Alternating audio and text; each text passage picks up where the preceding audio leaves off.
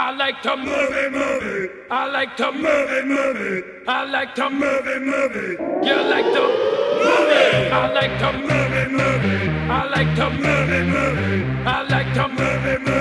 You like to move it. I like to move it. I like to move it. I like to move it. You like to move it. Hello and welcome to I Like to Movie. I am one of your hosts, Garrett Smith. And I am your other host, Dan Scully. And we are here to talk movies, as we always do every week. We talk movies. Movies. Dan, what's a movie? A movie is a movie that knows that it's a movie, and it entertains being a movie, because the medium is what we're celebrating. It is a movie that uses the medium to its fullest potential. I know you're laughing, but it's the only way to say it. It's a movie that uses the medium to its fullest potential, a movie that arguably exists best in that format. Yes. And even though we've done adaptations before, yes, we're talking about movies that when you sit down, it is a complete experience that uses every use of your senses that can be used by a movie. Yes. This episode is going to be a little different than some of the other ones we've done, because this is we're doing a movie today that Dan had never seen before. And I'm ashamed of that fact. And I had only seen once, probably 6 or 7 years ago, so I didn't have vivid memories of it, but I knew I liked it. Most of the movies that we've done, all of them, we've seen 10 times, 11 exactly. times. So, this is one that I've seen once. That's the thing. Normally, we already come in with sort of a critical eye that we've set to the movie and some ideas about what we want to say about it. So this time, we're going to discover that together as we talk about Martin Scorsese's 1976 film, Taxi Driver. Oh, man. This movie was fucking awesome. It was great. It is so understandable that it holds up. It's always touted as one of his best. It's one of the best of all time. And just one of the best. Yeah. Everybody loves it. It's truly a universally loved movie. Yeah. And Which it's is remembered. It's fucking respected. Interesting if you think about It what really this movie is. Mm-hmm. I feel like a lot of people that will say great things about Taxi Driver will see a movie that's a little on the fringe today and be like, no, I don't know. Yeah. And they square up about it. And like this to borrow a term from the movie, this is not a square movie at all. No. It is hip. But it's definitely... you wouldn't think that this is something that's universally palatable, but it's not only universally palatable, it is almost universally loved and respected. And yes. It's influential, it's everything. And I don't know, where do you want to start with this? What struck you about this? We can drop a couple facts. Right. It is Academy Award nominated, yes, so it was loved immediately. Nominated for 4 Academy Awards. 4 Academy Awards, including Best Picture. Won the Palme d'Or at the Cannes Film Festival, which Pulp Fiction did that. Yes.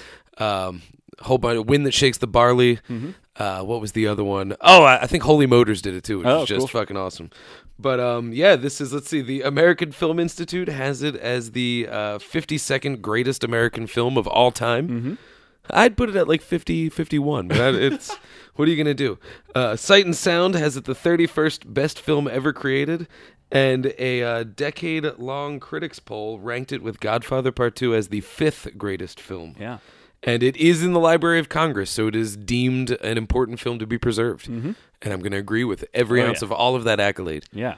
I kind of want to start talking about De Niro's performance because it's fascinating. It is wild. Yeah. I'm so used to seeing De Niro being the aggressor. Yes. And he's aggressive in this. But in this, he kind of plays kind of like a dopey, little bit damaged. It's hinted that he's got some flak wounds from Vietnam, I'm assuming. I think PTSD seems to be a lot of what he's dealing with. But it's interesting because we talk about show don't tell a lot.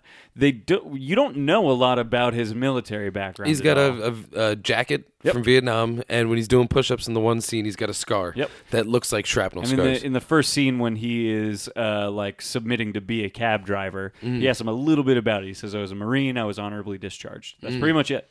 That's all you know. But it's clear that something happened to him in Nam. And he even says, too, when the guy asks him about education, and he just kind of blows it off. Yeah. Because he is a little bit dumb. Yes. Maybe not stupid, but dumb. He's not educated. Yeah. And he plays that so well. Yes. And I'm so used to seeing him playing, like a mob boss, or at least like a guy in charge who's a step ahead of everybody. Mm-hmm. And this guy, he's like a Holden Caulfield kind of character where he thinks he's a step ahead, but he's actually kind of out of touch. Yeah, yeah. And to disastrous results. Yeah, he his performance is really interesting because it's a lot. It's a lot in his face, but you don't get a lot of the De Niro face. We giggled a couple times when it would like shine through. Yeah. But for the most part, I thought he looked like Christopher Maloney a lot. Yeah, and then it was a very like understated performance for him. It's not big and dramatic like a lot of his performances have been. It's over weird. The It's last in my 10, head 20 like years. that. Like Yeah. the iconography of it. Yeah. I picture you talking to me. Yeah. It's like a tough guy thing. Yeah, and but he's even not a that tough scene, guy. Even that scene, That's a he's- comical scene. Yeah, and he's not giving it that huge delivery that we all remember it with. It's actually a pretty quiet, small delivery. I honestly wouldn't have selected that scene as the iconic scene, No, but I it just know. became that Yeah. somehow. So what's interesting about that scene? This was one of the things I was going to say to you earlier. So that line is apparently improvised. Okay. In the script, it just said Travis mumbles to himself while he points guns in the mirror at himself. And so he improvised that. And this was what I thought was so fascinating. I'm going to do it off memory. I kind of remember.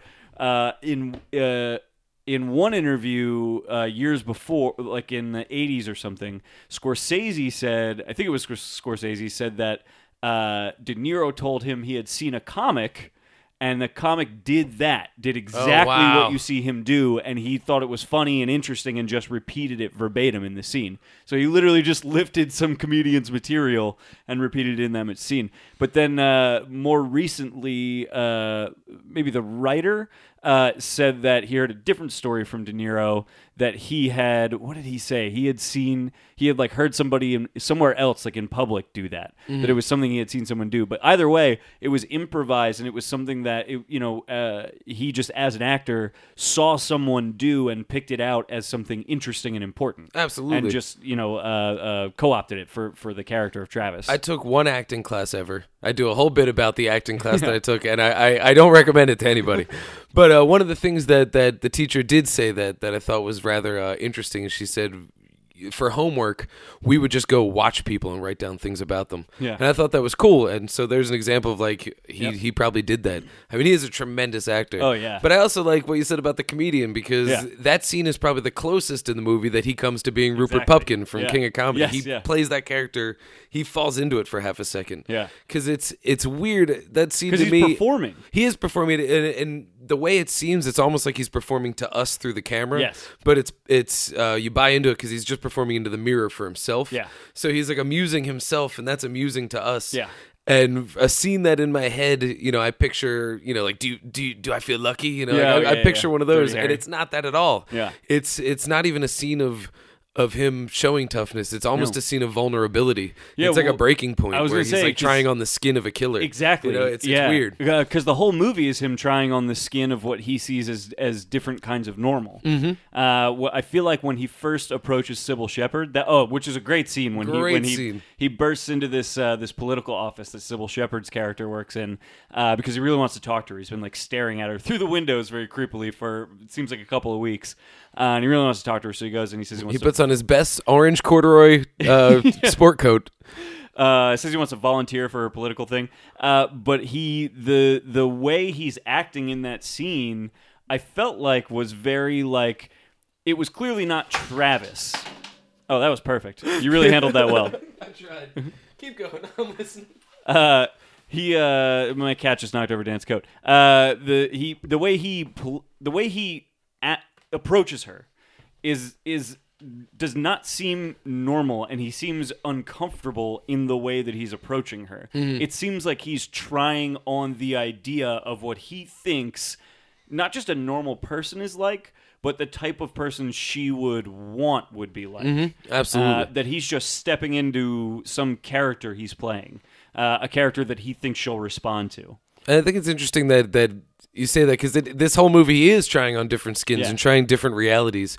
But his big criticism is the fact that everything's messed up and everyone's kind of a phony. Yeah. And so he thinks he's being real, and he's Yeah. kind of tricky himself. Oh, yeah. Well, She tries these things on and realizes they don't fit. Exactly. These suits don't fit him. And she calls him out on it immediately. They go on that first date to the diner, and she quotes that song to him that was like, "You're a prophet and a pusher." I've never been a pusher. Yeah. But said you're a prophet and a pusher. You're like an honest man, but a cheater or something like that. You're a walking contradiction.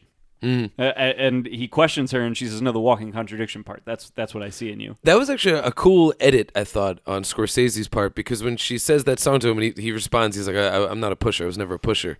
And he's kind of a little bit off put. Yeah. And then she hits him with the, no, you're not a pusher, but you're definitely a walking contradiction.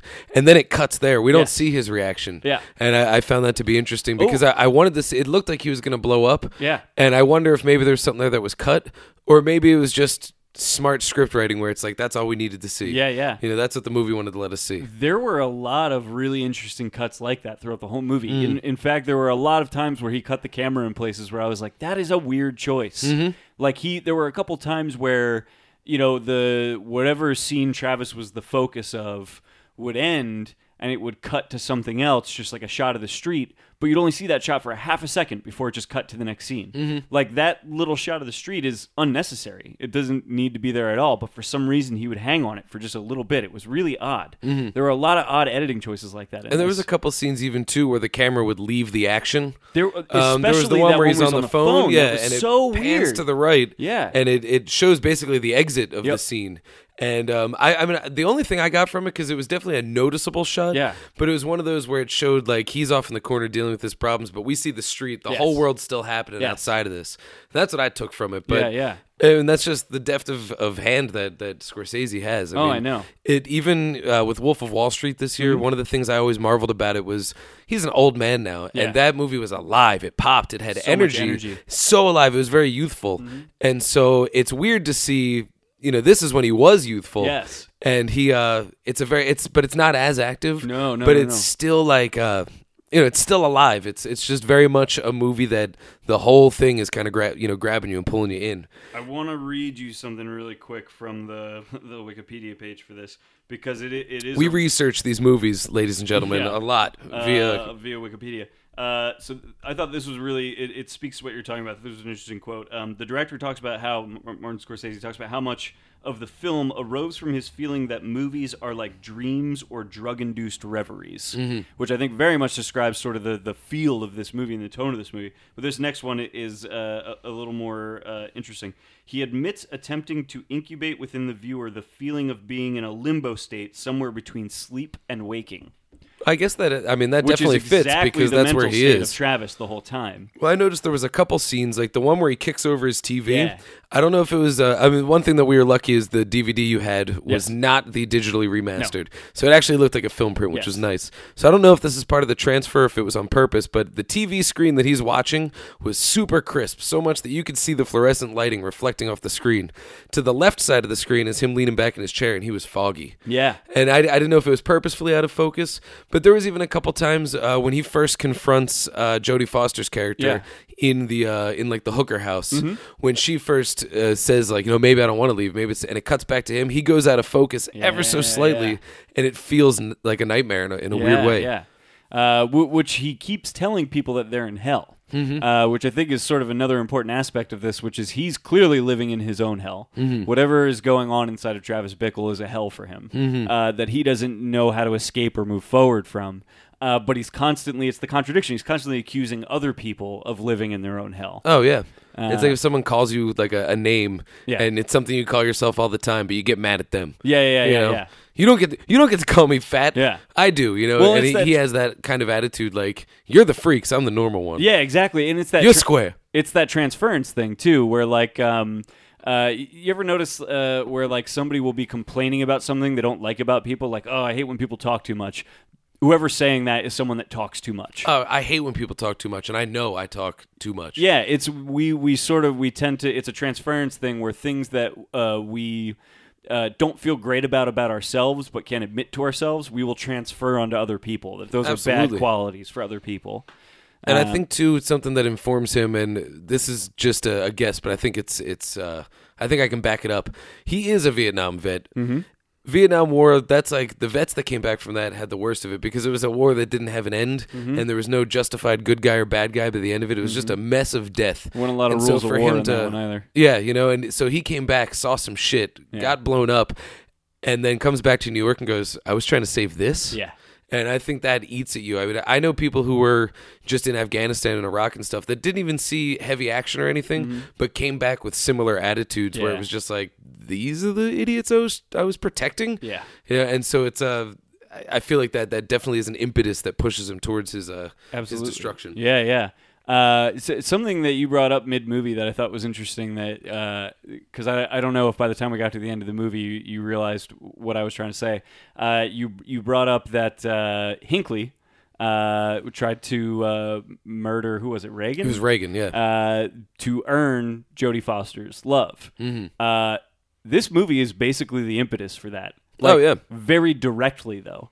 That was something that when he was looking like he was going to shoot the presidential candidate, since I hadn't seen this, I was like, oh, it's one of those movies. It's the story of the guy who makes it's the story of an assassin. Yeah. Turns out it's not. No. But, that's wild Well, how dead on it was. Very directly, though, because supposedly, I forget what it was, but Hinckley had made reference to this movie at some point where, like, he believed because of this movie where Travis Bickle is trying to not really earn a woman's love by murdering the candidate, but take revenge on the woman, actually, to murder the candidate. He had somehow convinced himself that this was like a blueprint for how he earns Jodie Foster's love, that taking out some sort of political candidate is how you earn that.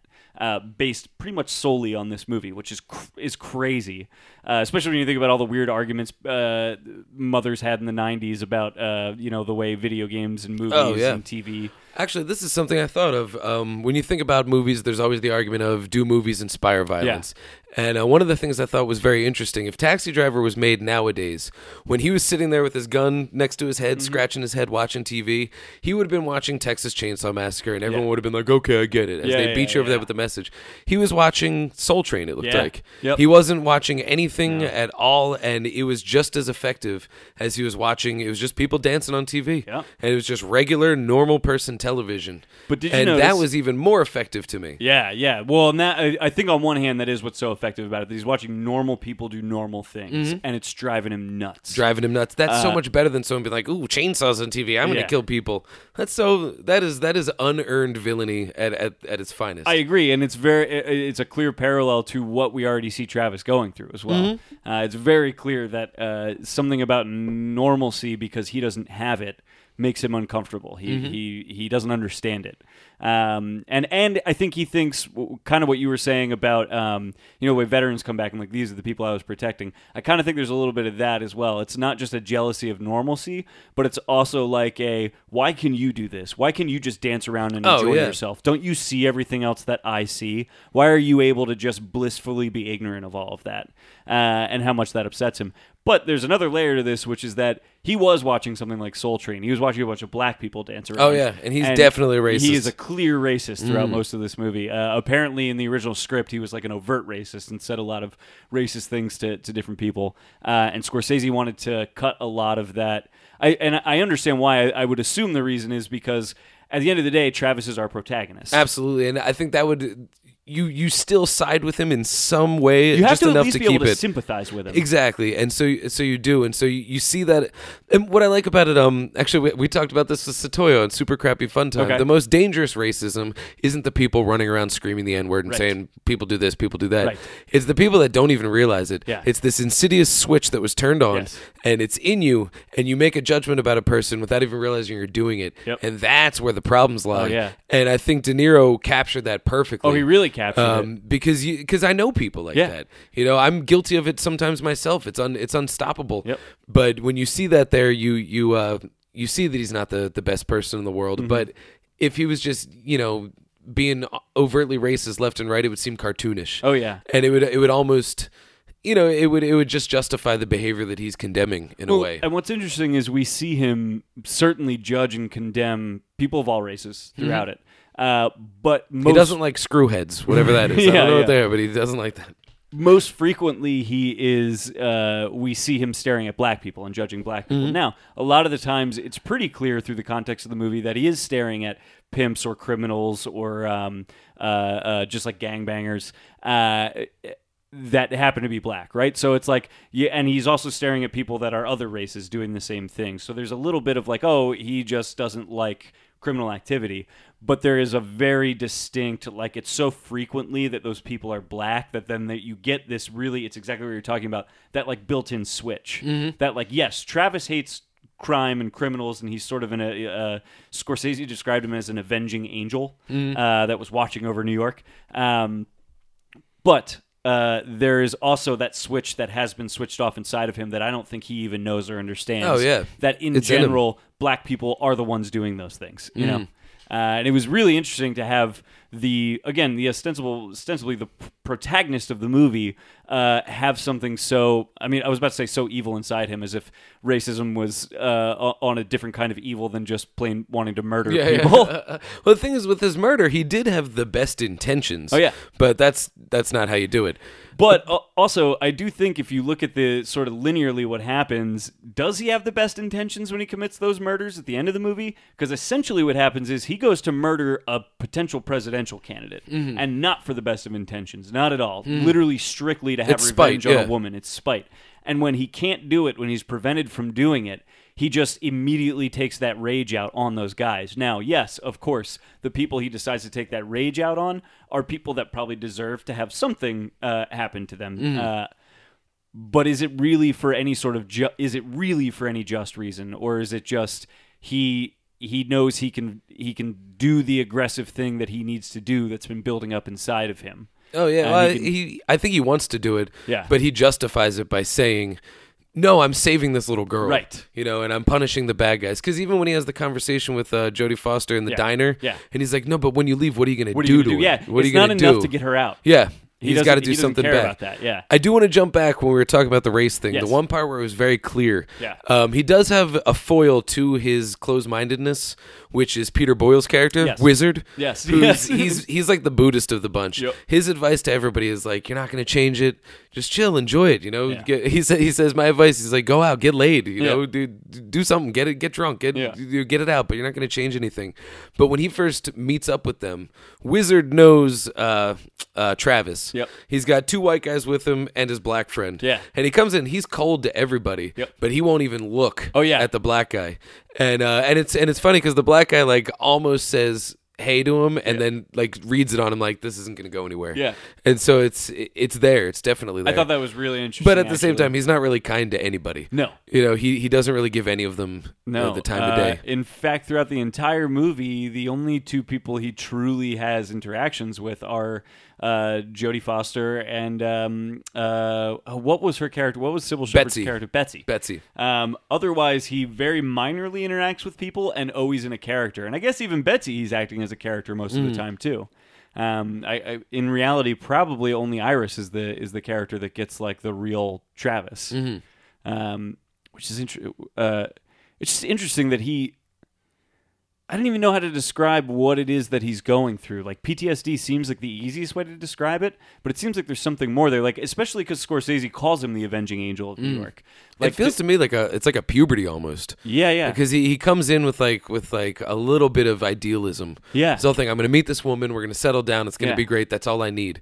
Because even he says through narration in his journal that like he needed to have some sort of meaning to the life, and that's what he can't figure out. Yeah. And, you know, that's definitely a PTSD kind of thing. And so he goes in with that idealism, but it doesn't work. When he finally opens up and takes her to the movies, I'm going to take my girl to the movies, but he takes her to a porno theater. And to him, it's a clueless idea because he doesn't really, I don't know a lot about movies. I don't really follow movies. I don't. Okay, I wanted to talk about that scene. Do you think he didn't know what he was doing? Do you think that's real? Like, is he I think being it's a honest little bit when he of the says dumbness. he didn't know what he was doing? Well, I mean, he seems like a guy who just like. Whereas me, I know everything about every movie that's about to come out. I know if there's going to be a porno playing. Sure. You don't even have to be a movie guy. No, but it was a But porno him, he doesn't theater. follow. Yeah. It was literally a porno theater. It straight up said like XXX movies. She says before they even walk inside, "This is the kind of movie you're going to bring me to." And then he makes like a really oddball excuse, like couples go to this, Oh, like yeah. which is I've not seen all even kinds of couples. Yeah, which is like clear. That's like a very. I mean, puberty is a really good way to describe that because that is a very like immature, to me, clearly just like trying to say anything to convince her to get into this theater with him, like just like. Because that doesn't even make sense. See, I didn't feel like there was any underhandedness to it. I thought it was just a dumb thing Here's the that he thing. did. I don't think there was underhandedness to it. That I don't think. I don't think he was trying to do anything creepy to or with her necessarily. But I Because also she takes it like that. She says, taking me to this movie is like saying, let's fuck. right. And he's like off put by that because like you can tell that wasn't his intention to Right. get her all hot. I don't think so either, but I also don't think it was totally innocent. I don't think it was malicious, but I don't think it was innocent. So I think it was him just not realizing, like, it was a moment where it's where the costume started to come off, the skin he was wearing, Yeah. because he was taking it. He got this great Yeah. girl who's totally out of his league. See, that's how I He's gonna felt take her to about the it. movies, and then he starts to open up because he goes to the porn movie all the Right. time, and that's when it's distinct that they're from two different worlds, and he realized this skin doesn't fit. That's how I felt You about know? it. That's kind of what I thought, that it wasn't that he brought her there because, like, oh, I don't know any better. I don't know porn movies from regular movies. He's not that fucking stupid. He's not like a brick, you know what I mean? He knows the difference between porn movies and regular movies, I think. But I think he has been going to these porn movies for so long, and partly just to try and help him sleep. Like, he's literally doing it to take his mind off things. That's a place he likes to go. He wants to share it with her. Exactly. That's I think how it's I felt, something yeah. that like numbs him, and he thinks that's something he needs to share with her. And they did a very interesting visual thing in this scene when they show from backstage earlier when he's at the porn theater buying Clark bars. Yeah. They do like through the window you can see the projector and you can kind of see a little bit of the porn that on was it. cool. That was a when they great go and shot. sit down and it's from the back of the theater, the shot. I'm talking with my hands like this is not a podcast, but from the back of the theater you can see the screen, and that is intentionally very blurry. Oh, so blurry and you it's couldn't tell what was clearly going on. just something pornographic. Yeah. But that's cool, and that's one of those things that perhaps they pulled it out of focus to keep their R rating. Right. But I like to think it might have just been an artistic choice because it got the point across without being distracting from the scene. Yeah. And that to me is smart movie making. For sure. Because we're in the scene and we don't go, oh, the screen's blurry. They're watching a blurry screen. It didn't feel like that at all. No. Whereas if there's porn, the scene would be dead because you'd be like, holy shit, there's a dick on screen. You It know? also makes it way more effective when he does show the porn, because the scene you're talking about is actually when Travis is there alone. Yeah, no, I'm saying when they go on the date later and they show the screen, it's foggy. No, when he goes early in the movie on his own, we see the really blurry porno screen. You can't even see what he's watching. We see through the little window into the projector. Yeah, but then it cuts down inside as he's sitting down, and we see a very blurry screen where you can't see what's happening. We don't see the screen in that scene. It's only his face sitting in the chair. We get the view from the screen. It's You not see until the they blurry go on screen, the date. right? You see the blurry screen. When you don't, what happens when he goes with the woman later, when he goes with Sybil Shepherd, we do see the screen and we see what they're watching. I think we Remember? should check that. No, I'm positive they you're don't watching show an it in that orgy one. happen. I don't think you see it in that scene. Yeah, you do. And that's what was so effective about it, because he left it blurry in the first scene. We got to check this. I don't think that's. I am I don't think positive that's the that's case what at it all. was. Yeah. Because when they were in there, I remember distinctly seeing like, oh, it's clear that they're watching porno, but they're not showing the porno. No, they were definitely showing the porno, Yeah? because they kept cutting to shots of him and then shots of, it was literally, remember, it was an orgy. It was like an instructional, educational video where there was like some voiceover. You're right. You know and what? there was, You're like, an right. Yeah, orgy. 'cause they actually and show the that. reason it was so effective is because it was blurry when we saw him going alone. That's right? what it is. It's Yeah, really you're right. blurry when he goes Now I alone. remember. And we get the point. It's not distracting. We don't have to see the porn. We get the point of what's going on, especially because Actually, he even is there- using it to numb himself, right? So it almost makes sense that, like, let's say we're seeing it from his perspective, that it would be blurry. He doesn't actually care what he's seeing. He's there to just numb his brain for a while. But So then we when see he's- what she's seeing really the second time. Exactly. And that's true because there's actually, I don't believe there's a shot in that scene. Now that I'm remembering it clearer. Yeah. I don't think they actually show from the back at all. It's just the screen and then close-ups on their faces Yeah. and like just the people sitting Exactly. in the theater. Yeah, Interesting. yeah. And I think that's what, it was very effective that you actually very distinctly and blatantly see porn then when she's in the theater. Yeah, because it was blurry before. That's what's happening to her, is like, that is just an assault and an like an onslaught of Oh, it's viscera. yeah, exactly. Something that she just can't process and sit through, and finds very odd that he is so numbly sitting through it, I think. And I think that answers the question as to his intentions getting her Yes. there. He doesn't see it as a strange Right, thing. right. And that's where their worlds divide. Yeah. And that's like, ooh, that's where he starts to lose a little bit. Yeah. But that's a victory for Albert Brooks. Yeah, You know, yes. he's the other part of this love triangle. He is so funny great. in the movie. The scene where she's trying to point out Travis in the taxi, and she's like, "You don't see him? Put your glasses on." He's got his glasses on. And he's like, "Okay, give me a second." Yeah. All right. They have such a good. If she had not started going on dates with Travis, I would have just assumed that her and Albert Brooks were dating. Oh yeah, absolutely. It definitely played that way. Yep. Yeah, they had a very good rapport. But So Scorsese does a bunch of really smart things with this. Although it might be in the writing as well, which he didn't write the script. It's Paul Schrader. Paul Schrader. Who's awesome. Oh, and this was probably more his script than Scorsese's filmmaking. But there is a lot of great dialogue in this that is excellent show don't tell. Which is funny because it's dialogue. Yeah. But there's a way to do that elegantly, though. Oh yes, and when it's narration, it's boring. Yeah, it's all over the script. In a very minor way, we actually have it in that scene between Albert Brooks and Sybil Shepherd, where they're looking at Travis through the window. She is like so focused on something she's talking about, she's not listening to Albert Brooks, and he realizes she's not listening to him, so he slips in and "I love you." Mm-hmm. And she ignores it and keeps going, and that tells us everything we need to know about the relationship. Oh, yeah. It did not take me until Travis asked her out and she says yes to know that they weren't dating. Mm-hmm. That moment of "I love you" and her not recognizing it and continuing to move on tells me everything. And even when he goes out to kind of scare him away too, that's totally him flexing to try and impress her. Exactly. But in more major ways, there's a lot of really fun stuff they do in this script that is great show don't tell. So very early on in the movie, one of the other cab drivers says to Travis, "Hey, do you have a gun?" He says, "No, I don't have a gun." He says, "You thinking about getting a gun?" He says, "No, I'm not thinking about getting a gun." He's like, "I think you should get a gun. If you need a gun, I got a guy who can get you a gun." Very offhanded conversation. It makes sense because they've already established the fact that Travis drives all over the city to the really and nasty it builds the neighborhoods character of other the people that are his his like peers. Yeah, exactly. You know, it gives them something to be. Exactly. You know. And then, of course, later in the movie, Travis decides he does want a gun, and now we've already been given the information that he knows where to get a gun. Mm-hmm. Right? So that's so when that scene opens up, there's really no intro to it. It's just, that's the gun guy. Now, when he goes to the gun guy, he asks him for a very specific gun. Why does he ask him for that specific gun? Because earlier in the movie, Martin Scorsese sat in the back of his cab and described a very specific gun to him that he was going to use to kill his own wife. And that was one of the most disgusting conversations I've ever heard. Kudos to Scorsese for being able to act, but he played that. He was really good in that really scene. good because he was terrifying. Yeah. And that.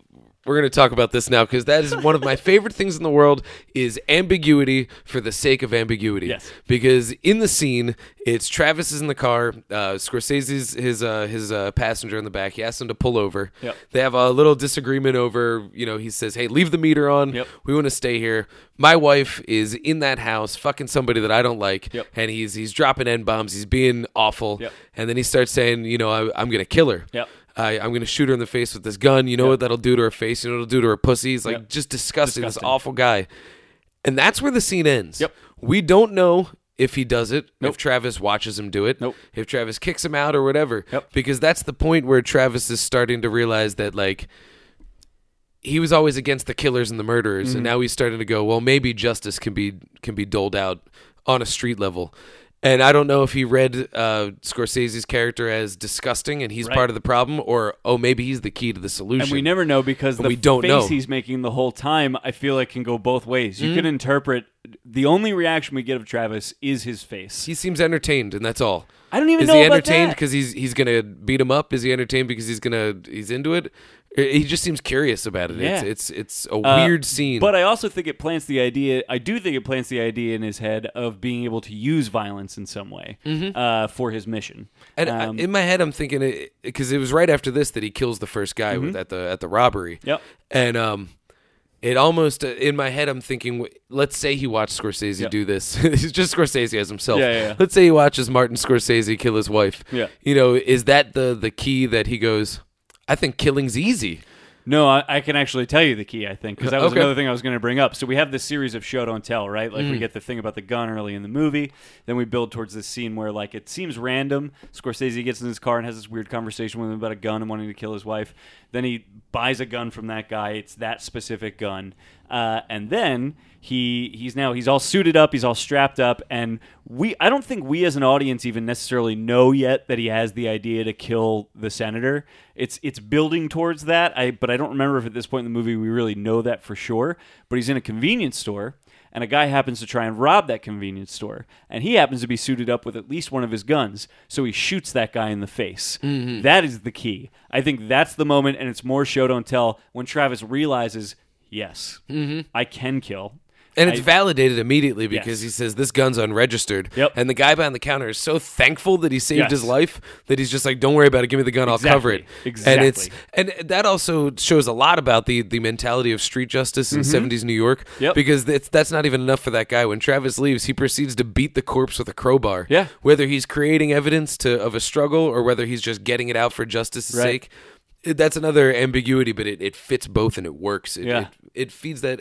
There was even the way New York was shot in this, especially during the daytime things, there was a lot of, it looked like a travel guide almost. Mm-hmm. The way it was shot where it would show like, boom, the sign in front of the building, and it would sweep down to the door and have people walking out. Yeah. It felt like a visual brochure that you'd watch, like, take a trip to New York. Yeah. And, you watch that at the Except that at it the looks travel like a giant agents. fucking trash can the whole time. Exactly. But it's shot in the way that has this weird reverence for New York. Yeah. So there's almost this weird spirit of the vigilante. Yeah. Because it portrays New York as something that's worth saving. Yes. But it also portrays it as the disgusting shithole that it was in 76. Which is one of the super interesting things about this movie, which is at the end of the day, again, Scorsese calls him an avenging angel. There is... I don't know if the movie has an opinion about what Travis does necessarily, but there is sort of this feeling throughout the whole thing that what Travis is doing is not righteous necessarily, but something that New York needs and something New York wants. Someone to patrol the streets late at night and observe all the things that are happening, that knows what's going on. Yeah. There does seem to be a weird desperation for Travis in this movie, if that makes sense. I get it. Yeah, absolutely. But I don't know. I don't know if the movie really judges what Travis does or who Travis is one way or the other. Honestly, it doesn't really cast judgment on any of the characters. Yeah. Even the most disgusting characters aren't played as villainous. Right. They're just played as real. I mean, Harvey Keitel's character is Right. the pimp.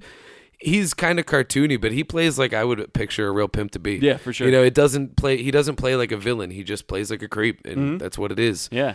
And the fact that he's Harvey Keitel, a world-renowned creep, really does help. But I want to talk kind of about the ending. You said something really interesting as the movie was coming to a close that I would like to talk about. Well, it ends with his mission is arguably a success in some way. Yes. Because he's been exonerated. He's healthy. Yep. And not only has he been exonerated, he's been heroicized. Yep. And it seems that the skin of the hero fits in a way that he doesn't even care about being the hero. He blows it off. And but one of the things that they do is they show a letter from Iris's parents saying, "Thank you for saving our daughter. Yes. We tried to visit you while you were in the hospital," and blah blah blah. But as the narration of the letter is being read by a fatherly voice, he's reading it in a way to me that sounded like a 13-year-old girl. It totally sounded weird. And the fact that it's like bubbly, very feminine cursive writing that looks like that of a 13-year-old girl.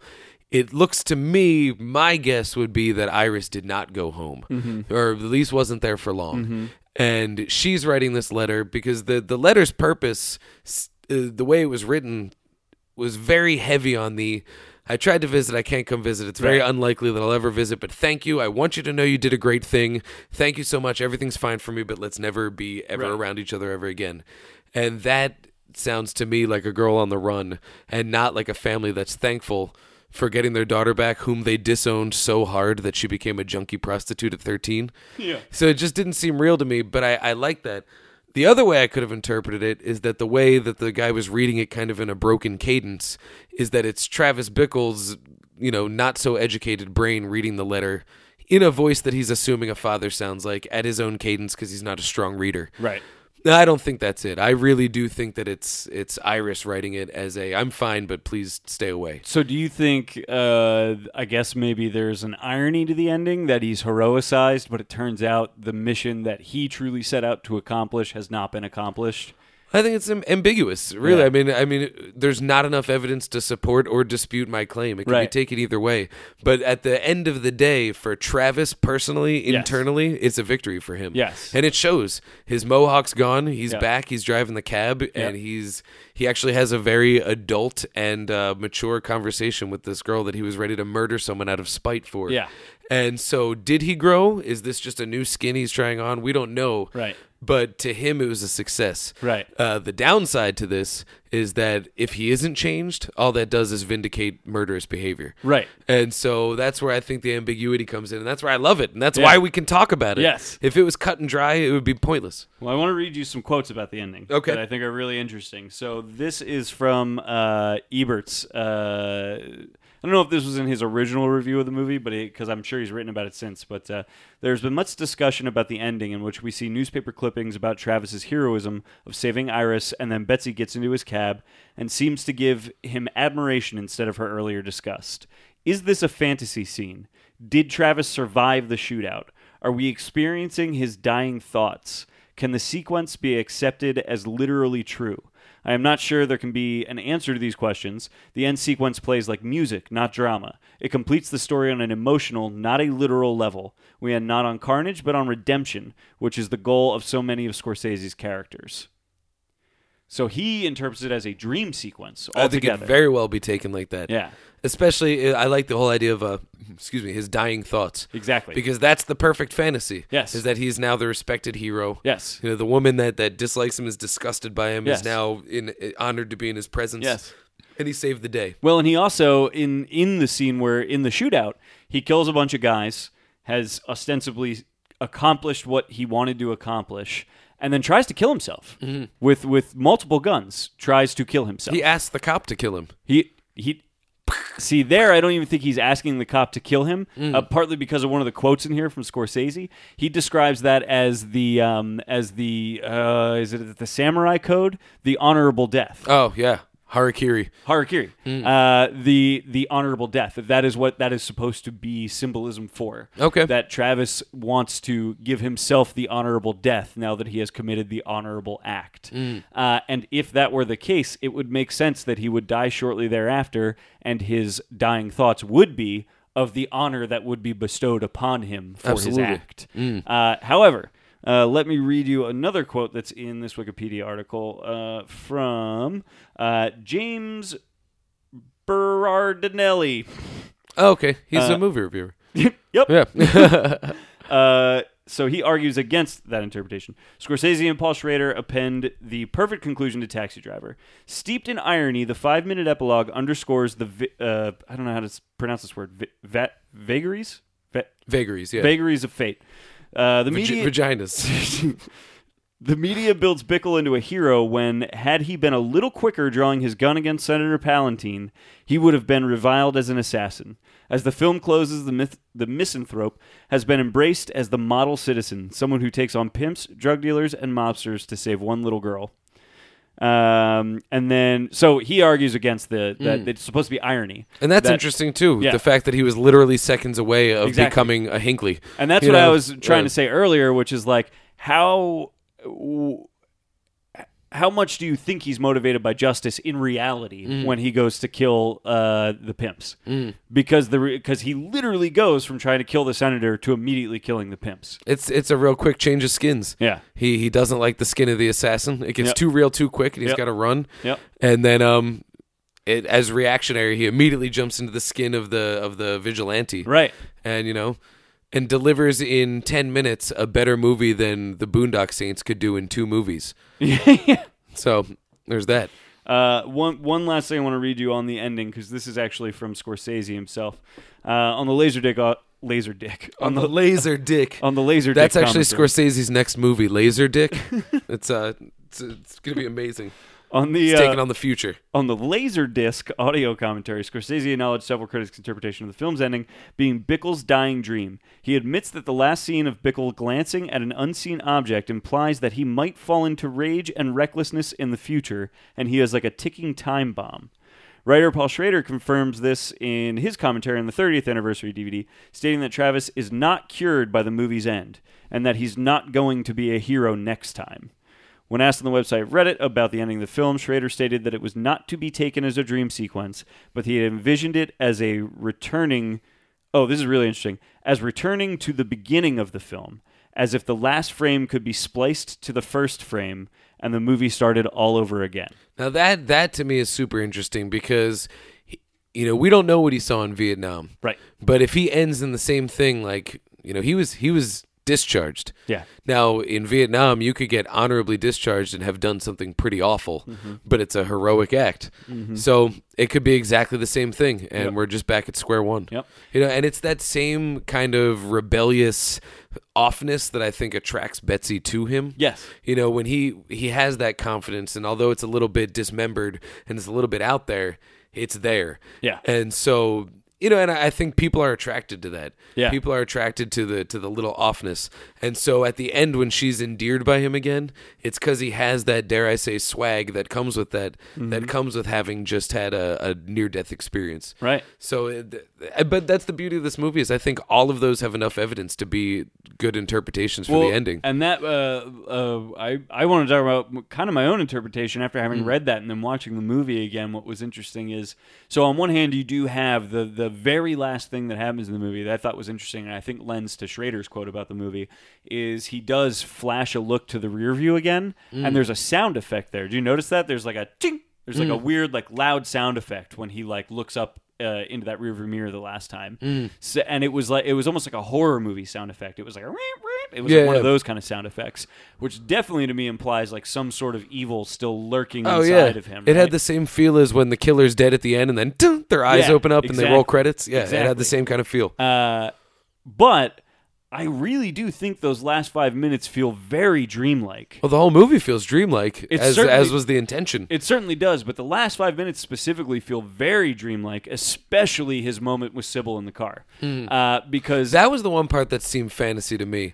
I think I'm in the camp of him actually being exonerated. Yeah. But I'm also definitely in the camp of Iris not making it home or not staying at home. Right. But the Betsy thing seems like a fantasy. Like, he could easily just be having that dialogue in his head as he's driving alone. The whole time, you only ever see her in the rearview mirror. Well, she comes up to the window. She does, and I was paying attention to that. I was kind of hoping that wouldn't happen, because the whole time it's just her floating head in his rearview mirror. That's all we see of her until we do finally see her. And it's windy, get out too. of the cab. It's like windy. Her hair's blowing. It seems like a fantasy. Yeah, that whole sequence did seem very fantastical to me. I'll throw this out there. He didn't charge her, so at the end of the day, there's actually no physical record of her even being there, too. Yeah. So whether that matters or not is irrelevant, but it's just something to think about. And the way he talked to her, here's another interesting thing. The way he talked to her was as if he was a changed man, right? As if like he didn't care about her anymore, and he was proving to her that he was a changed man by being like, yeah, okay, nice to see you. It's a new skin of too cool for school. Right, yeah. New skin, too cool for school. However, he seemed pretty fucking comfortable in that skin, which makes me think fantasy. Okay, fair enough. See, that to me makes me think what Schrader said, it's starting over again. Right. Where he did it. He's doing, like, that was his first, at the very beginning of the movie, he's fucked up, but he's like, I'll be a cabbie. This will be my thing. Yeah. So it's like he's just going right back to where it is. But I think even in the beginning of the movie, I actually think he has the idea about what he wants to do, not like murder a bunch of people, but what he wants to do from the moment he starts, because when he's saying he wants to be a cabbie, he is saying some subtle things that should give you hints as to like what's going on with him mentally. He's like, yeah, I need a job all night. I don't sleep. I need something to keep me occupied at night. That's not a good thing. Oh yeah, that's not a positive trying thing. to keep his hands busy. Yeah. The fact that he feels like he needs to keep his hands busy, like that's not a good thing. That's not a positive thing. And he says anytime, anywhere. I'll take the cab anytime, anywhere. And then throughout the rest of the movie, he continues to sort of like hammer that point home that like he'll go anywhere in New York. Why will he go anywhere in New York? Because he is trying to he's trying to keep a watchful eye. Over all of this. I think it's a mix of that garbage, like nothing to lose mixed with above everybody. Right. He kind of has that. He's right. like Batman. But that really like makes Batman. me think that it wasn't so much an innocent, just like, yeah, this will be good. I'll get a cab. This will be a way to move forward. I think he knew right away, like, no, getting a cab is a way that I can make enough money to live, but keep an eye on the trash. Oh yeah, it's therapeutic for him. I think. Yeah, absolutely. He's definitely. I don't know about therapeutic though. I don't know. No, I mean in terms of, I think his I think it anger kind of fuels his rage. It does, but I think that's that. fueled by a little bit of fear. Yeah, and I think he's a little bit afraid of the city, a little bit intimidated, even though he's seen some shit. Yeah, and so it's almost like little guy syndrome. When you meet a guy who's little, and they're usually a tough guy. Yeah. He almost has that on an emotional level where he's not a tough guy. I mean, heck, the whole "you looking at me," that's him trying on the tough guy's skin, right. and it's ridiculous to us, but when you look at the classic, vigilante killers and assassins, they're always some fucking weirdo who's not some beefed up, trained murderer. It's just some, loose screw. Yeah. And but I mean, I would definitely say that the Betsy sequence at the end is a dream. That the way I accept like such a fantasy. But I think before that is yeah. I think he is in the cab at the end. I don't think she is. I think he's having that in his head. Yeah. And so he is back where he started. I do buy the heroism thing. That I buy. To some extent.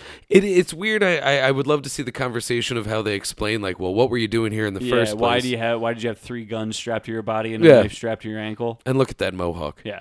But at the same time, that if guy's he just missing says a whole hand. Oh yeah, that was great because this is a movie that both you and I have seen some fucked up shit on movies, and both of us had the most audible reaction. Oh yeah. There's a scene where he storms the whorehouse at the end, and the doorman walks up and he puts his hand up and he just blows his hand to pieces with the gun, and it explodes. It's like hot dog meat. It just and everybody in the room let out a whoa, shit, Well, that was wild. We were talking before we started recording. One of the if anybody knows any trivia about Taxi Driver, one of the famous pieces of trivia is that particular scene, the shootout at the end, Scorsese had to desaturate the colors a lot so that the blood was a little bit washed out because they were going to give it an X rating otherwise. That was how he got an R rating without having to make a cut.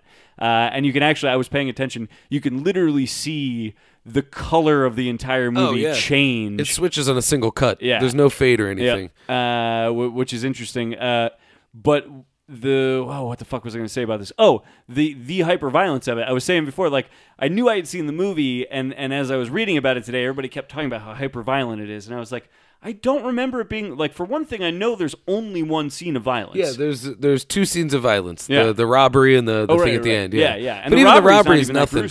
Although I am grossed out by people getting shot in the face. Yes, me too. Because I think about their teeth getting hit by the bullets. Yeah. Ooh, that is some gross stuff.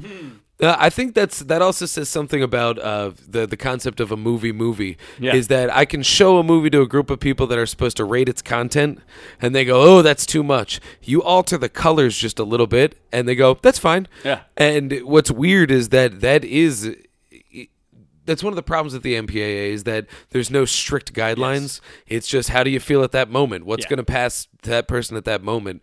And that little tweak of color is just enough for one person's mind to change from, we shouldn't let anyone see this, to, okay, we can put this in the theaters. But what's interesting we were talking about is I was like, I don't remember it being that violent because it only has that one scene of violence, and I didn't remember it being that particularly violent. And the reason I was thinking that is because we have PG-13 movies now that are nonstop violence from the we have moment television it shows that are opens. nonstop violence, till it ends. It's just constant violence. Now, it's not always bloody. That's one of the things that you can get away with the MPAA. No blood, you're fine. And no gross and awful boobies. Can't have boobies in our movies. That's like the one thing that like changes it. It's like, oh, we're gonna rip this guy's head off. Called I Like to Booby Movie. I like to booby movie, and that'll be the one that blows up. Yeah. Fuck. We should make a booby movie theme and just drop it into the middle of these episodes. There'll be 1 minute podcasts inside of this podcast. I love it. I like to booby movie, and we'll just talk about whatever porn we watched this week. What's interesting is the scene itself was hyper violent. Like, even in this world today where we are bombarded with violence in our television and our movies, this 1 5-minute sequence still felt viscerally very violent and very difficult to watch. And it felt real. I think that's what got me. Like, any of the gruesomeness in it wasn't like, it wasn't like people's heads exploding and stuff. It looked like real bullet hits. Exploding. Yeah, people's hands. But I mean, if you get shot in the hand at 2 feet away, your hand's going to explode. Yeah. And it's when he gets shot in the shoulder, and it looks real. When the guy got shot in the face at the Quickie Mart kind of place, it looked real, and that to me Even is more when he gruesome. takes the bullet in the neck. Oh yeah, he grazes him and rips him open. Exactly, and it's not gruesome in the sense that it's not what I would expect to see in a movie today, where it's actually like you see like tons of blood and flecks of skin and all that kind of stuff come off. It's literally just like a perforation in his neck, but that is somehow way more disgusting. It looks painful. Because it looks painful and it seems very real. Mm-hmm. Very physical. Yeah. Oh, absolutely. That it really blew my mind how visceral that scene was to me, considering all of the violence I have grown up with in media. Again, that's just that is more evidence of how much of a movie this is, how effective his filmmaking is in that 5-minute sequence, for it to this day, 40 years later, after so much more, technically speaking, like much more violence, much more graphic violence has occurred on film, that still feels so visceral, still hits you. It feels real. It feels painful. Yeah. And I think because we're so bombarded with violence, I mean, there's movies that I go to strictly because I want to see violence. Yeah. And a lot of times because of that, violence has become like a cartoon a little bit. Fuck, even like Django Unchained, the end of that movie is hyper violent, but it's a cartoonish violence. And so you're sitting there, you're like, ooh, that's rough. Ooh, that's rough. But you're never like, ooh. Right. You know, and anytime a death affects me in a movie, it's because it's off screen, or, you know, they'll cut away and you hear the gunshot and you're like, ooh, you know, or just something like that. So you don't often see realistically portrayed and just in the lens violence like this, you know. For it to be effective to me anymore, it's got to have emotional resonance and it's got to happen off screen. Otherwise, it's just, explosions of blood, sweet. So for this to ride that middle line and do so effectively is what I think makes it so effective now. And I'll tell you, you don't often see that. I agree. So, like, something that stuck with me was when he shoots the one guy in the head. It's like the last guy he kills. He shoots him in the head, and the guy like falls against a wall, and you can see like his brain and the blood like splattered against the wall. The camera holds that shot for like 2 minutes after that guy dies. You never see that in movies. They are so quick to, even if they are going to graphically show someone being shot, they are so quick to cut away from it and show you something else, so that you don't have to live with that like actual, you don't have to deal with what you're seeing. You don't have to live with it. It takes it away from you just as quickly as it gives it to you. He just let that camera sit for like 2 full minutes with this disgusting, you could smell that portrayal room of a dead body. Yeah. Oh, yeah. It was really intense. And actually, that's a phenomenal shot, too, because it starts there, and then we get the shot from overhead. Yeah. That gives you the layout of the apartment. Oh, yeah. It gives you the geography of the cops are now there. It tells you everything, and it goes all the way outside the building. And I think there's a cut in there. And then when it pulls out onto the streets, and it has, you know, there's crowds amassing in the street as to what the fuck just happened. Yep. But you sit there and you bask in it, and you feel it. Have you ever seen Funny Games? No, I haven't. Neither version. They're both the same writer director. Right? Yeah. It's just one's in English, one's I have them both. They're both very worth watching. Yeah. I don't know. I think his first name is Michelle or Michael, but it's Michel Haneke. Awesome. I've never seen a movie of his that I didn't like. Piano Teacher will rock your world. Dan Vitrano's all-time favorite movie, Piano Teacher. And I don't even know what that is. It's awesome. Yeah. But he has, one of the things about his movies is that they're very much like Scorsese in the violence sense, where they'll linger like that. Yeah. Where it'll seem real. I think of The Departed when they shoot the guy in the knee, and they play it for humor, where he's like, you're supposed to go into shock, but it really hurts. You know, and so he's, you know, but it's real. It feels like a real thing. It's not just... And but yeah, Funny Games has it's about 10 minutes of lingering on a dead person whose brains were just blown out, and someone who cares for that dead person. Ooh. Sharing the same scene silently for like 10 minutes. It is the most brutal thing you will ever watch, and it is very reminiscent of that shot in Taxi Driver. So one of the other things I want to talk about quick is the score. The score is just like fucking fantastic. It actually sets the mood in certain scenes in very strange ways. Like there were certain times where I was like, I almost feel like this music conflicts with what we're seeing. Well, I think it's supposed to show the glamour of New York a little bit. Yeah. Because even though it was a shithole in the 70s, there's still a glamour to it. Yeah. You know, there's a certain glamour to it, and that's where that like kind of jazzy, trumpet-based, just jazz club music was. But then when there's more militant scenes, and I use the word militant intentionally, it has the drum corps sound to the background, and it's a little more aggressive, and it actually sounds like the music out of like a cop drama. It sounds like something out of Dragnet. Yeah. And so it plays both of those cards at the same time, and it left me like kind of unsettled because it fits the scene, but it's dishonest to the scene because you don't know what's going to happen next, and that makes it good. Yeah. The music fits the scene, but it doesn't try to clue you into anything that's about to happen. It's not guiding you through it. Exactly. Yeah. So many scores nowadays are so fucking busy that it's just ba ba ba ba ba ba ba ba ba, and there's never a point without music. Like the later Saw movies just have this constant churning. the whole time. And by the end of the movie, you just feel like sick. Yeah. But not because the art is good. It's just because they're bombarding you physically with noise. And you're just Yeah. like, ugh. And it's so busy and so active that it actually takes you out of the movie. Whereas this, you didn't feel like you were listening to the music at all. It was just part of the experience. Yeah. But it didn't give away any clues or anything. You know, when it changed on a dime without any hints from the music. It's awesome. Yeah, I was very impressed with the music. I don't know what else you got. I want to talk about Jodie Foster. Yeah. One of the craziest things watching this movie nowadays, like we said before with De Niro, is just I have these images of people in my head. So when I see them 40 years ago, it's different. These are kids. I mean, she's literally a child in this movie. Yes. I'm older now than De Niro is in this movie. Yes.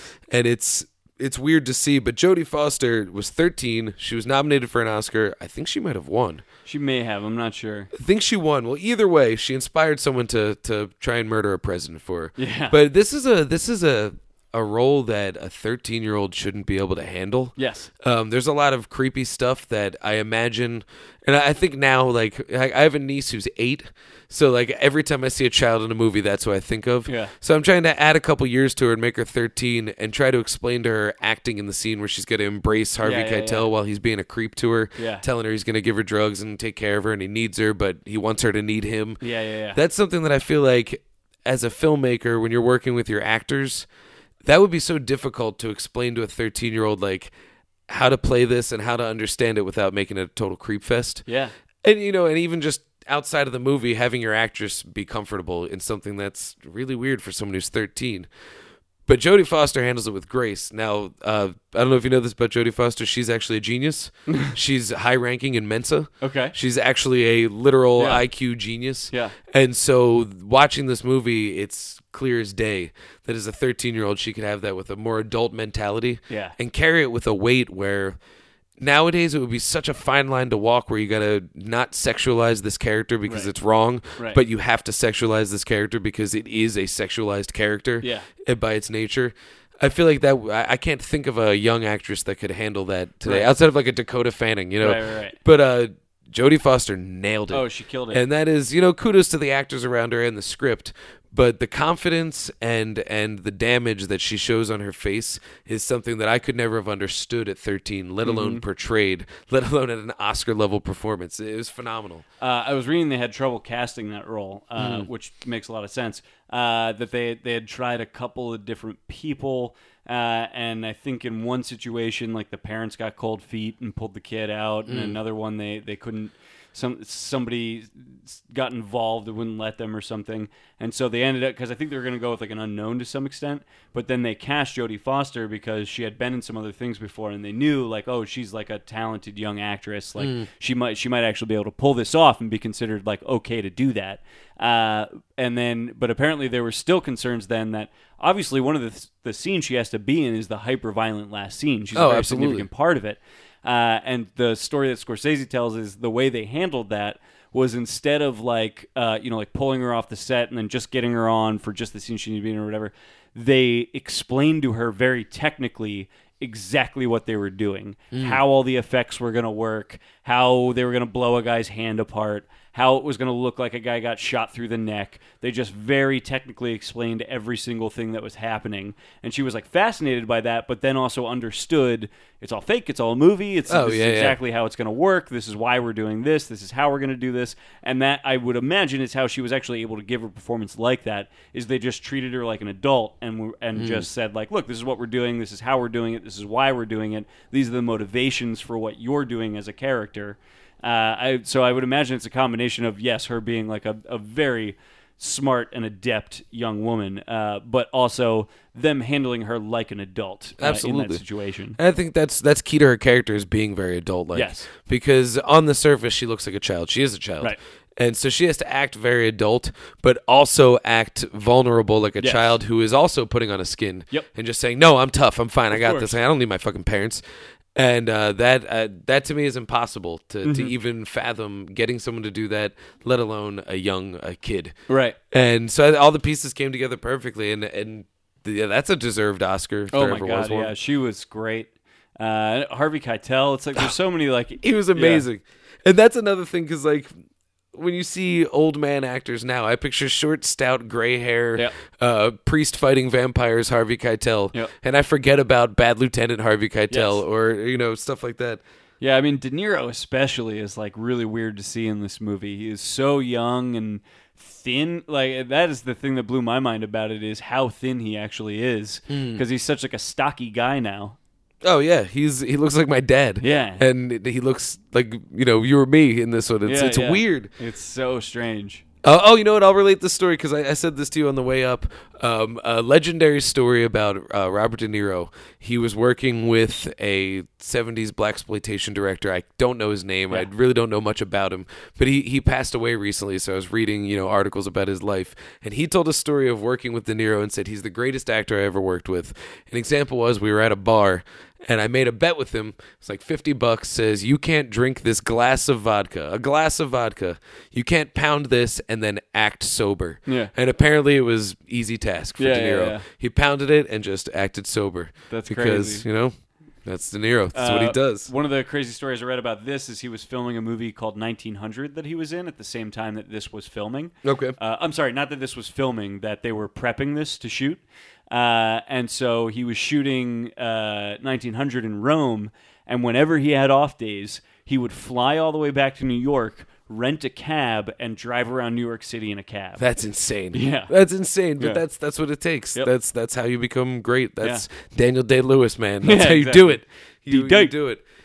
He presented for Best Actor at the Oscars. See? So like to see him shaking Matthew McConaughey's hand is just like, oh, give me some of what you guys got. Come on. Come on.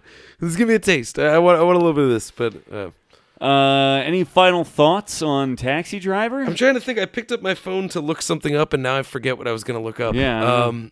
Honestly, I'm ashamed that it's taken me this long Yeah. to see it, and I'm stunned at how different it was than what I had in my head, and how much I prefer what it was as opposed to what yeah. I had in my head.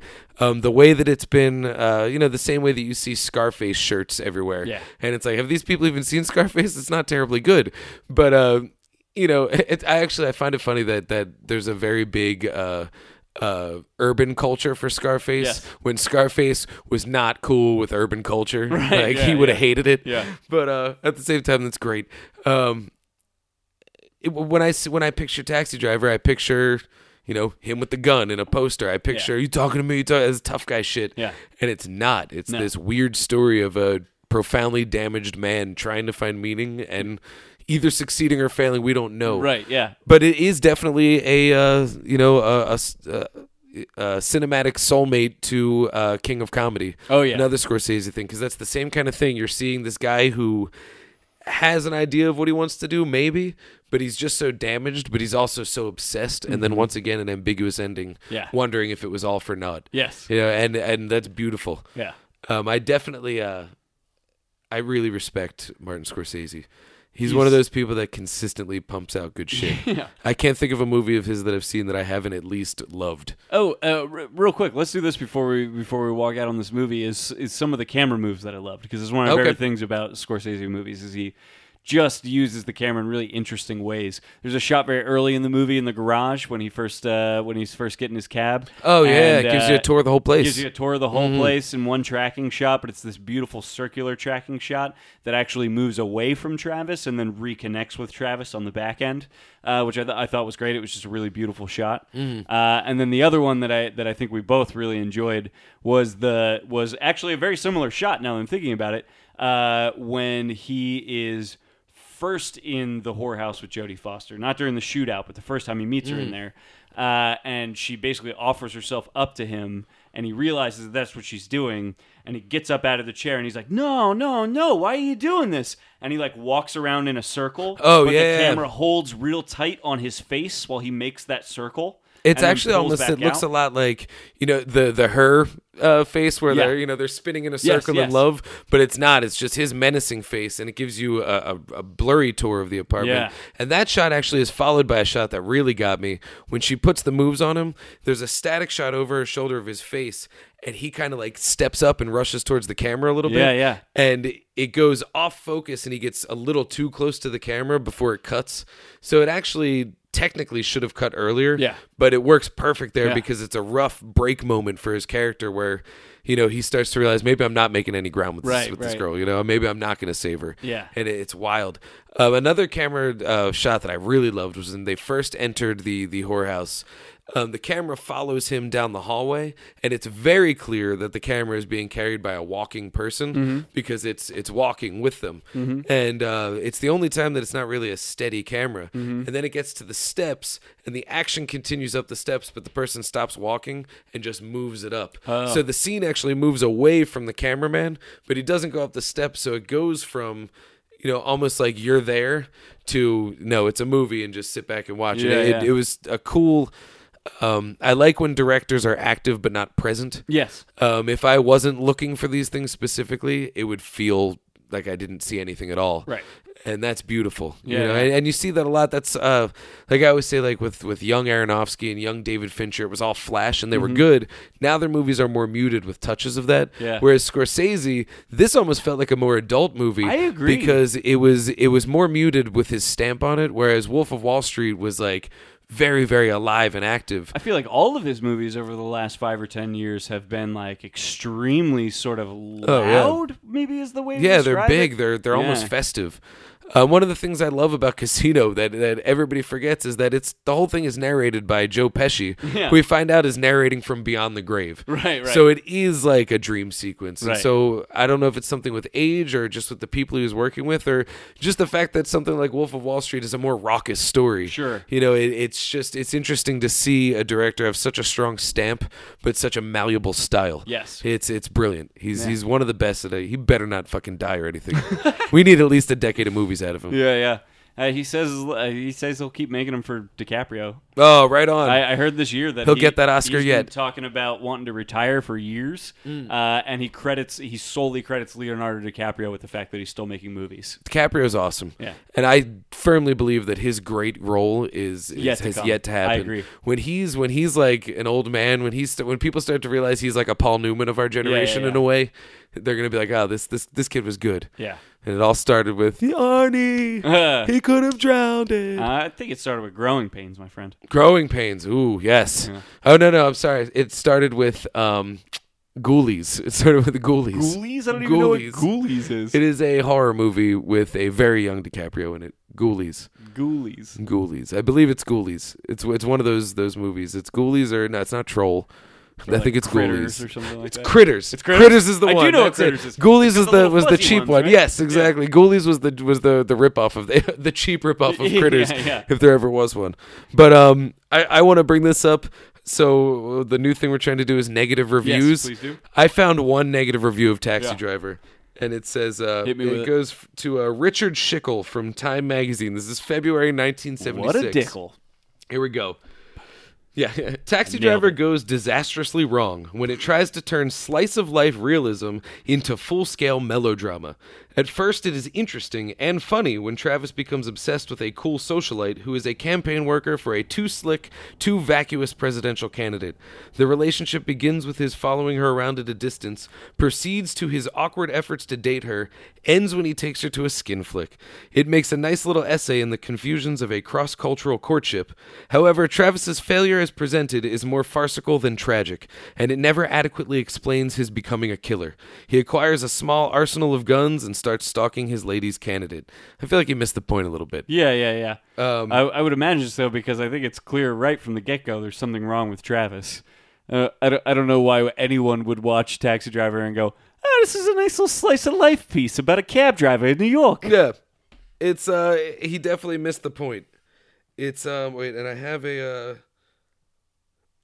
oh no, I thought I can't get a good link. Apparently the reviewer has an apology. And all I have is the line, I was in a bad place when I wrote that.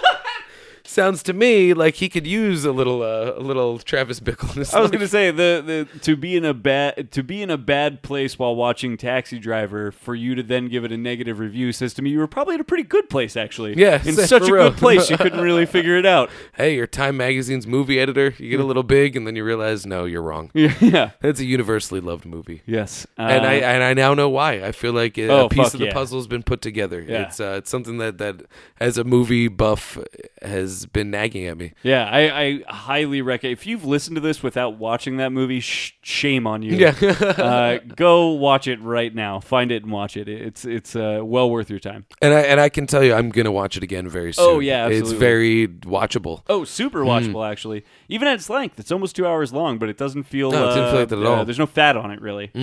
It moves along very nicely.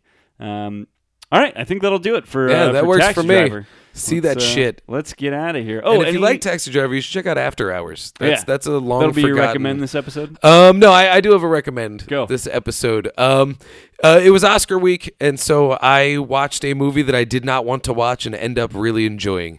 Philomena. Philomena was good. I mean, I'm not going to say it's some masterpiece, but it's one that I enjoyed watching by myself, but I'd feel comfortable taking my mom or my grandmother to. It's very funny. It's written by Steve Coogan, so you know it's cool. funny. I didn't know that. But it's the trailers, of course, are marketed towards the senior set, so they play it like it's Nana, come watch a movie. And then when you watch it, it's not that at all. Like, it is that, but it doesn't. It bucks all the cliches. It goes to some dark places, but it's tremendously funny. And Judi Dench is great. Oh, I love Judi Dench. She's fantastic. Yeah. Dame Judi Dench. It's the Indeed. female knight. She was awesome, and it's very funny. I very much enjoyed it, and you might. It's light. It's cool. It's short.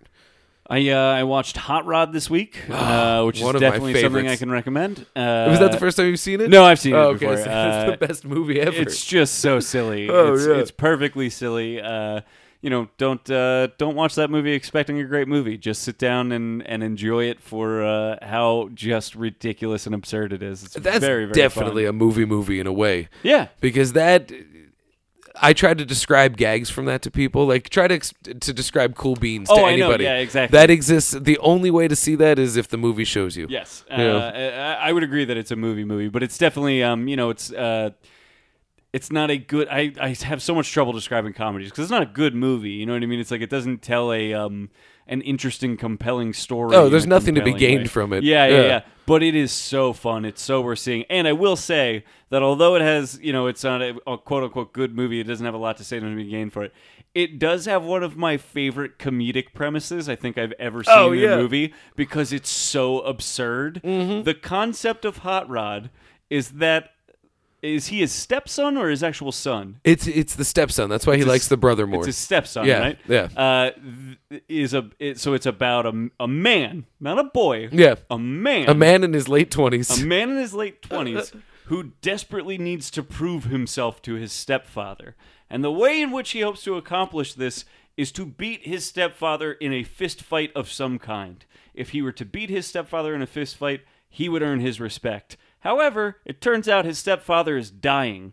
So, he decides to perform a stunt to make enough money to save his stepfather from death in order to fist fight his stepfather so he can prove his worthiness to him. The movie is literally about saving a man from death just so you can fight him. And you know what I like about that? You would think that the whole thing would be in the end he learns that he doesn't need to fight him. No. He's got to fight him. They stay true to that He's gotta fight entirely. him. That's the premise. That's one of those movies that I remember watching it and just being like, I get, like, one of the things I hate about some comedy movies is when they start to have to get a plot in there. Right. It, like, slows down the jokes. They don't worry about it No. one bit. Nope. Honestly, it's just whatever. Like, that plot is just a rather dense but whatever shell to just host a ridiculous amount of jokes. Oh, yeah. It's one of the few movies that I'd say that literally every motion and line contributes to some kind of a gag. Yes. Yep. There's no waste. Yeah. And even though it's just throwing shit at the wall to see what sticks, most of it sticks. Yeah. It's That's just it's such in a earnest. crazy premise. I think Yeah, it that's is. so funny. That is a fucking funny movie. Yeah. That is Recommended. a funny movie. And a great soundtrack. Oh, indeed. Yeah. All right, you ready? Yeah, should we plug? Oh, let's plug. Yeah, you can find. I'm finally tweeting on the rag again, so find me on Twitter at Philadelphia. It's with an F. You can find our show on Twitter. It's I Like To Movie, the number 2, not the word 2, the number 2. I Like To Movie. You can also find us on Facebook at facebook.com/I Like To Movie. Check us out on iTunes. Leave us a review. Especially any comments about the show are very helpful in the rating system there, and also. Give us your recommendations. We'd love to do a movie that you want to hear us talk about. Which, by the way, somebody requested we do a Mel Brooks movie. Okay, I would love to Which do a I Mel would Brooks love movie. to do. We should do Young Frankenstein. That was exactly the movie that was recommended. Boom. Beautiful. Okay, so I have I don't know if this is your kind of thing, but if you go to the Twisted World Convention, I will be performing a midnight show of comedy with the likes of Jimmy Viola and Short Stack and Noah Houlihan. And I don't know, I did one of these festivals before, and it's a bunch of steampunk maniacs doing weird erotic things, and I'm going to tell them jokes, and it's going to be awesome. So come check that out. It's in Valley Forge. Look up Twisted World. You can check out my blog at thedanscully.tumblr.com, my Twitter at Dan Scully, and I think that is everything. Oh, and most importantly, happy birthday to Garrett. It's Garrett's birthday today. Yeah. And so I'm happy that you've chosen to spend it doing movie. Yeah, me too. It's a beautiful thing. Yes. So happy birthday, my friend. Thank you. Actually, I should plug really quick because this will be out before then. Come to the World Cafe if you're in the Philadelphia area. Come to the World Cafe on March 15th for the comedy showcase that I host. It's called All Bets Are Off. It's upstairs. It's a 9 p.m. show. It's always awesome. You should not miss it. Dan has been on it many times. It's yes, really fun. all but one, I think. Yeah. But good. It was time to move on. It's Rick now, right? Rick's the new serial guy. Awesome. Good for him. All right. So for this week, I like to movie. I like to movie. We all know that you like to movie. You do, and we like to movie. We nailed it. That might have been the best one we've ever done. That was good.